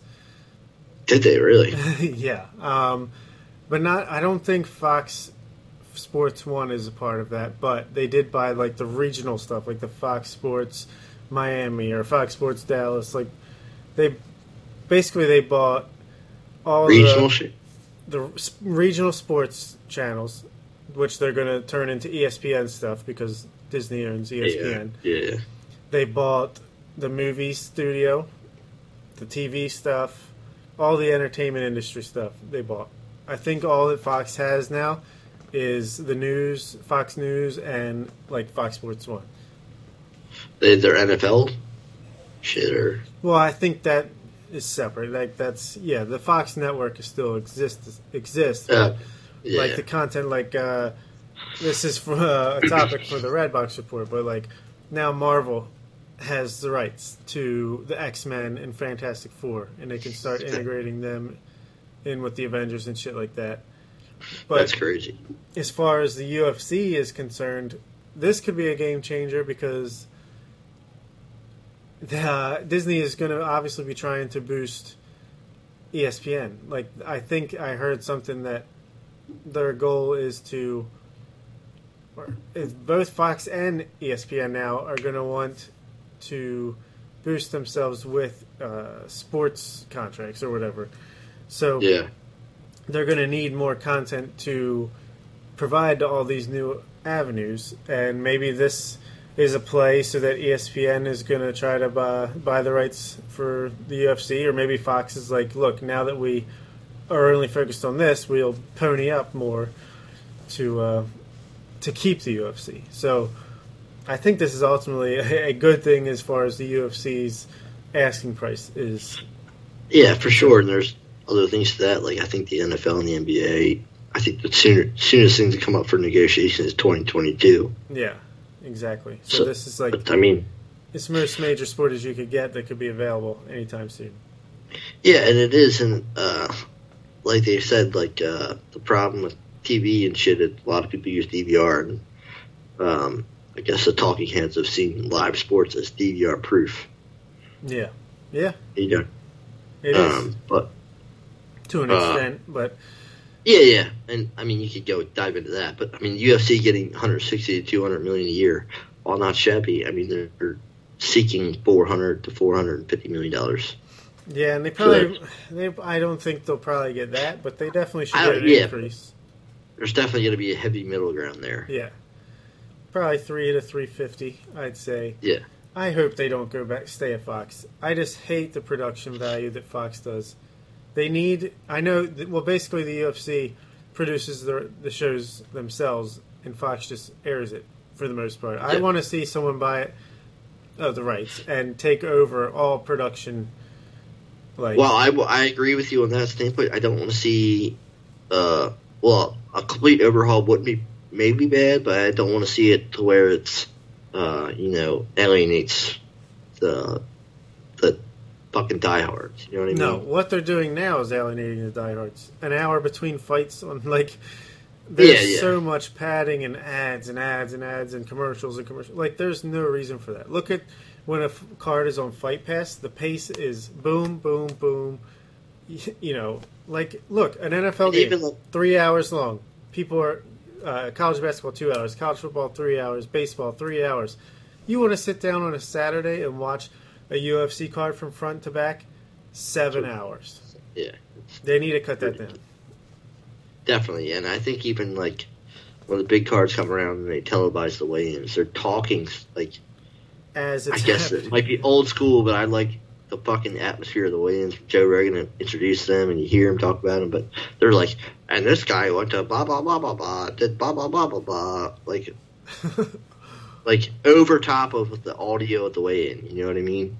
Yeah. Without cutting out, it's I don't know, it just sounds bad.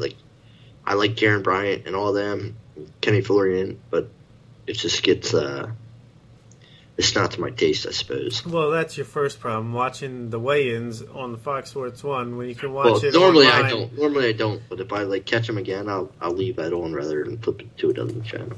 Gotcha. Yeah, I'm really, obviously we watch it. It is what it is, but I just want to see some revamping. Be more like us. Rebrand. And take a page out of our book. No. I don't know. I just mix it up a little bit. I feel like the potential is there, and they're being stuck in their ways is holding it back from reaching another level. Yeah, and it's cool that UFC has reached this where it's the biggest. It's probably going to be the biggest, one of the biggest sports contracts television wise ever, and I think it'll only help the sport out. Yeah, I agree. Hopefully it works out. All right, my final point, not necessarily a final point. I want to kind of play, look, it's the end of the year. I want to play a prediction contest here where we're going to go through every weight class. Now that they've crowned the brand new women's flyweight champion, we've got 1, 2, 3, 4, 5, 6, 7, 8, 9, 12 weight classes. We're going to go through all 12 weight classes. We're going to say, look, here's who's the champion now. Here's who they're fighting next. Who is going to be, basically what we want to know is, who is going to be the champion 1 year from now, and who's going to be the champion 2 years from now at each weight class. And we can kind of hypothesize about how it gets there and what we think the shape of the division will look like as we go. All right. Let's kick things off with the heavyweight division. Currently, the champion is Stipe Miocic, set to defend his championship against Francis Ngannou January in Boston at UFC 220. What do you think? Is he a great champion? Is he going to be able to hold that belt 1 year from now? If not, who will? Now, while I think Miocic is a great champion, I've been a big fan of him. I like his character. I like him a lot. I don't think he'll be able to beat Ngannou. I think that highly of Ngannou. I think he's a great fighter. Not that Stipe is any worse of a fighter than him, but I think I think Ngannou's too big, too overpowering. I think Ngannou's going to beat him and probably defend the title one more time a year from now. Okay. Yeah, I actually agree with you here. I like the matchup. I really want to see it, Stipe versus Francis. That's like a dream matchup. It's going to be awesome. My only concern, I think, obviously, Miocic, more experienced, more been through the wars. He's been tested in every way he can. He's savvy. He could put Ngannou on the ropes. My problem is, what Stipe Miocic fight have you seen where he doesn't take some damage? He's Absolutely not the best defensively, and he's got a great chin, and he's tough as nails. Against anyone else, it's not that big a deal. He takes a full-on shot from Francis Ngannou. I don't care how good your chin is. It's gonna be fight altering, and I think Ngannou's gonna win that. And like you said, defend it again. I don't know against who. Just pick any of the top, like Fabricio Verdum. Just say, any of the top contenders at heavyweight. Yeah, I agree. And how about 2 years from now? Is Ngannou still going to hold that belt? Well, I think heavyweight's a lot harder to predict. Yeah, in terms of 2 years from now, you know what I mean? Who knows what will happen? I have Cain Velasquez finally gets healthy, comes back, and if he's on form, I feel like that is the worst matchup for Ngannou because he can duck under his shots, take him down, do work on the ground, and who knows what happens from there. Yeah, I think I've personally written off. I think there's a better chance. I think there's a better chance if John Jones getting off and beating Ngannou for the heavyweight title. That's not a bad thought. Yeah. That's actually a really good point. I should have went with that. But I'll stick with my guns. All right, let's move on to light heavyweight, which is, believe it or not, Daniel Cormier is the champion, despite losing, getting knocked out in his last fight for the belt. He also fights in January in Boston, UFC 220. He's fighting Volkan Ozdemir, skyrocketing up with his power punching as well. What do you think? Is Cormier?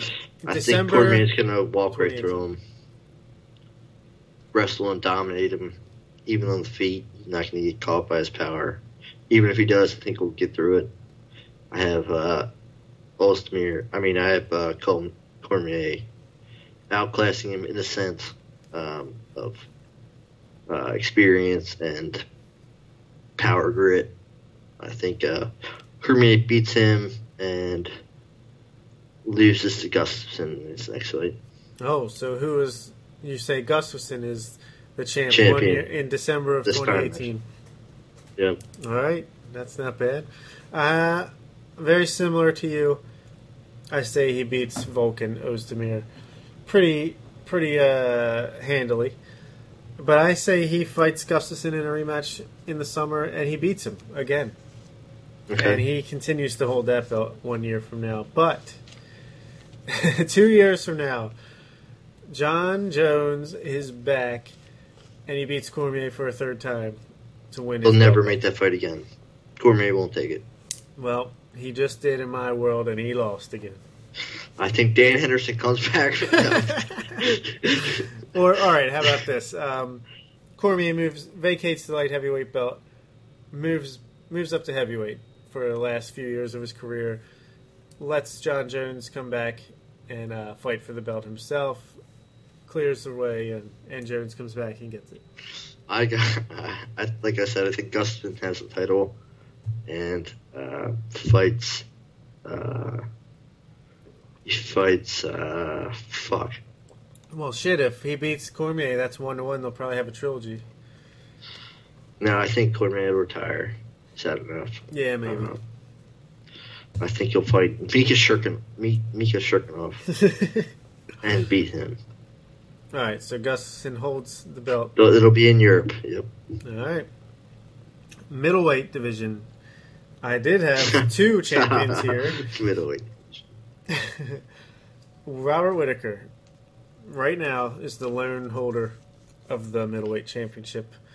As of tonight, ladies and gentlemen. Yes, and he's slated to fight Luke Rockhold in February. What do you think? 1 year from now, who is the middleweight champion? I think the biggest douchebag on the planet Earth gets his fucking face knocked off. No, in all seriousness, I think Whittaker's boxing. Now, I think Rockhold will come into this fight with, a better standpoint than he has in the past. But it's in Australia. He's got jet lag. He's going to come in fight week and underestimate that. I think Whittaker is going to outclass him on the feet and make a fool of him, really. I think Whittaker holds the belt. He'll probably beat him. Probably won't fight till the end of the year if he fights again. Wait, what? Is this in February? Yeah. Well, he might fight in late 2018. Against who? I don't know. Yeah, that's not that important. After you get past that first guy. It's hard to predict at that point. Whitaker, I'd say, would hold it. All right, yeah, I agree, actually. Too much agreeing going on, but I think, like you said, Whitaker will outclass Rockhold on the feet. The big key is Rockhold, he's solid on the feet. He's a good fighter on his feet, no doubt about it, but he's just another level. He's like a shark. He's on the ground. He's got you on the ground, you're done. Like, there's nothing you can do. He's that good. But a shark on land, with feet and arms, he can breathe the air, but he's not thriving. He's not thriving on land. He's got to get this fight into the water. And Whitaker's takedown defense is very, very good. I think he'll be able to keep it standing, and eventually, if David Branch can piece you up a little bit on the feet, Robert Whitaker is going to absolutely maul you. Yeah. So I say Whitaker beats Rockhold in a great fight. I think it'll be really good. And he does defend it one more time to hold it a year from now. 2 years from now, I didn't want to be boring and have Whitaker keep it. So I said Paulo Costa, the young Brazilian phenom, continues his rise and eventually takes him out. All right. You? 2 years from now? I'll say David Branch comes back. Yes, the 2 years from now. It's too far in the future. Yeah, maybe 2 years from now was a little silly, but we're going to keep doing it. Welterweight, Tyron Woodley is the champion. I'm sure your favorite fighter, of course. Yeah. If it's not Woodley, it's RDA, right? What do you think? Who does Woodley fight next, and who is the champion at welterweight a year from now?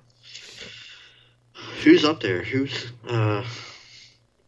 All I've heard is Nate Diaz. What's really at stake here? Covington is available potentially. Winner of RDA versus Lawler.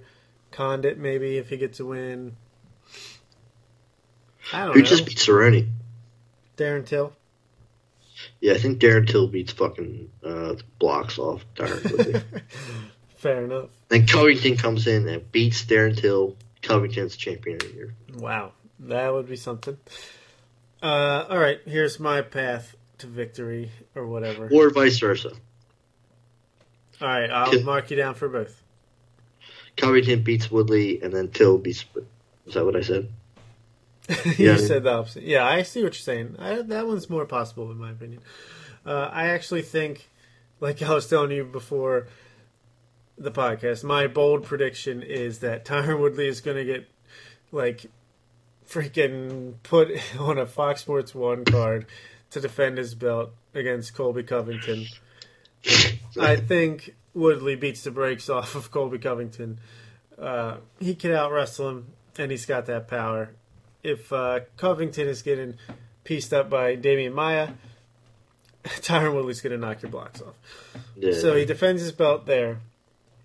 But we've heard multiple times now on this podcast that GSP is going back to welterweight after he recovers from his colitis. GSP Woodley, August 2018 in Montreal, Canada. Nate Diaz versus GSP. You heard it here first. GSP beats Woodley. GSP is your welterweight champion 1 year from today. I'd shit myself. 2 years from today, Darren Till is your champion. All right. What about your 2 years from now? I think Nate Diaz. Okay, moving on. Lightweight. Currently, you have two champions. Conor McGregor is the official lightweight champion. Tony Ferguson, the interim. Let's just say they consolidate this at some point next year. No, you're going to fuck my prediction all up here. All right. Just give it to me. Okay. Okay. Well, hear me out. Conor McGregor gets locked up in prison. I mean this seriously. I know. Conor McGregor goes to fucking jail. On some crazy fucking shit. Some mob stuff. No, not even that. He's going to do something even more bonkers. He's just going to get fucking caught doing some crazy shit. Tony Ferguson is going to fight Eddie Alvarez and fuck him up. About Nate Diaz. Or Habib? No, Nate won't take the fight. What about Habib?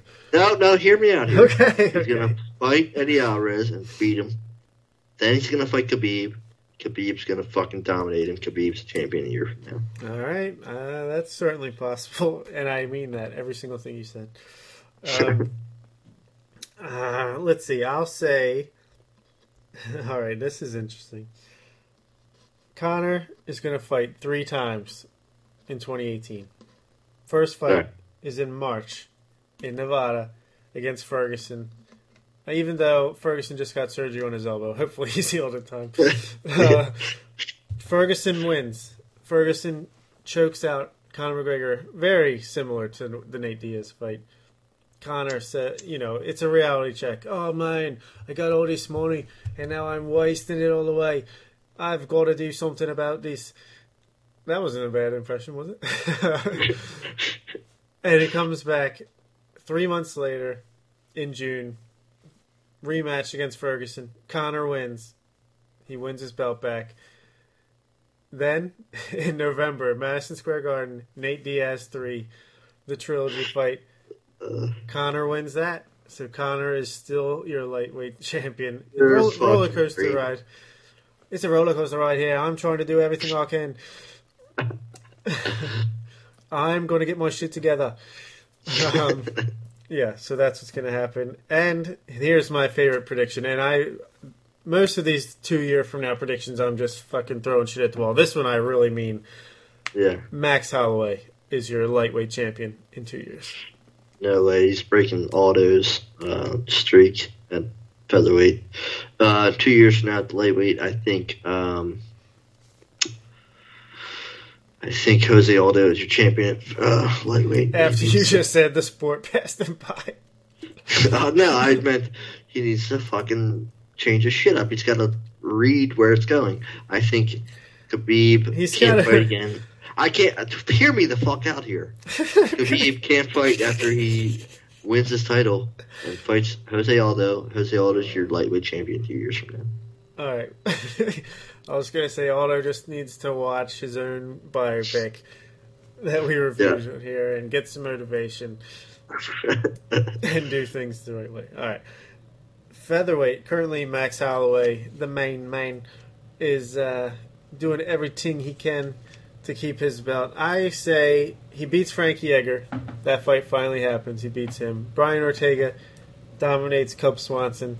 Max Holloway, of course, takes care of Brian Ortega. Are you kidding me? Max Holloway, clearly your champion 1 year from today. It ain't nothing going to happen. I disagree. I think Frankie Edgar beats Max Holloway in a fight of the year fight.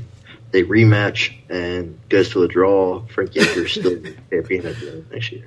All right. And 2 years from now, I said Holloway is your lightweight champion. He vacates the featherweight belt. And Zabit Magomedsharipov is your featherweight champion. I'm going to say TJ beats DJ. What? TJ beats DJ, then goes up to 145. Oh, wow. And it's the first person to ever win 3 fucking belts ever. All right. That's interesting. All right, bantamweight, your boy Tej the Deej Dillashaw is the champion. What's going to happen? Well, he's going down to 125 to fight DJ. Yes, we know that. So there's going to be an interim title fight between Cody the bitch himself and his coach, Uriah Faber. Uriah Faber beats Cody Garbrandt in a freak show. Uriah Faber is the interim champion at the end of the year, and DJ holds both divisions. Okay, and now that is out there. I'll say... Well, I mean, what do you really think is going to happen? They're going to have an interim fight. No, they're not. What? No. Spoiler alert. A little bit for my flyweight predictions, but TJ will fight DJ. It's going to be awesome in April. It'll be great. DJ wins. TJ tucks his tail between his legs, goes back to bantamweight, beats Dominic Cruz in the rematch. So he is your champion a year from now, still, TJ Dillashaw. But 2 years from now, Cody Garbrandt works his way back, beats TJ in the rematch, and dominates bantamweight. 2 years from now, TJ is still the champion. He's going to fucking dominate. All right. So flyweight, I said DJ fights TJ, beats TJ. That's a lot of J's.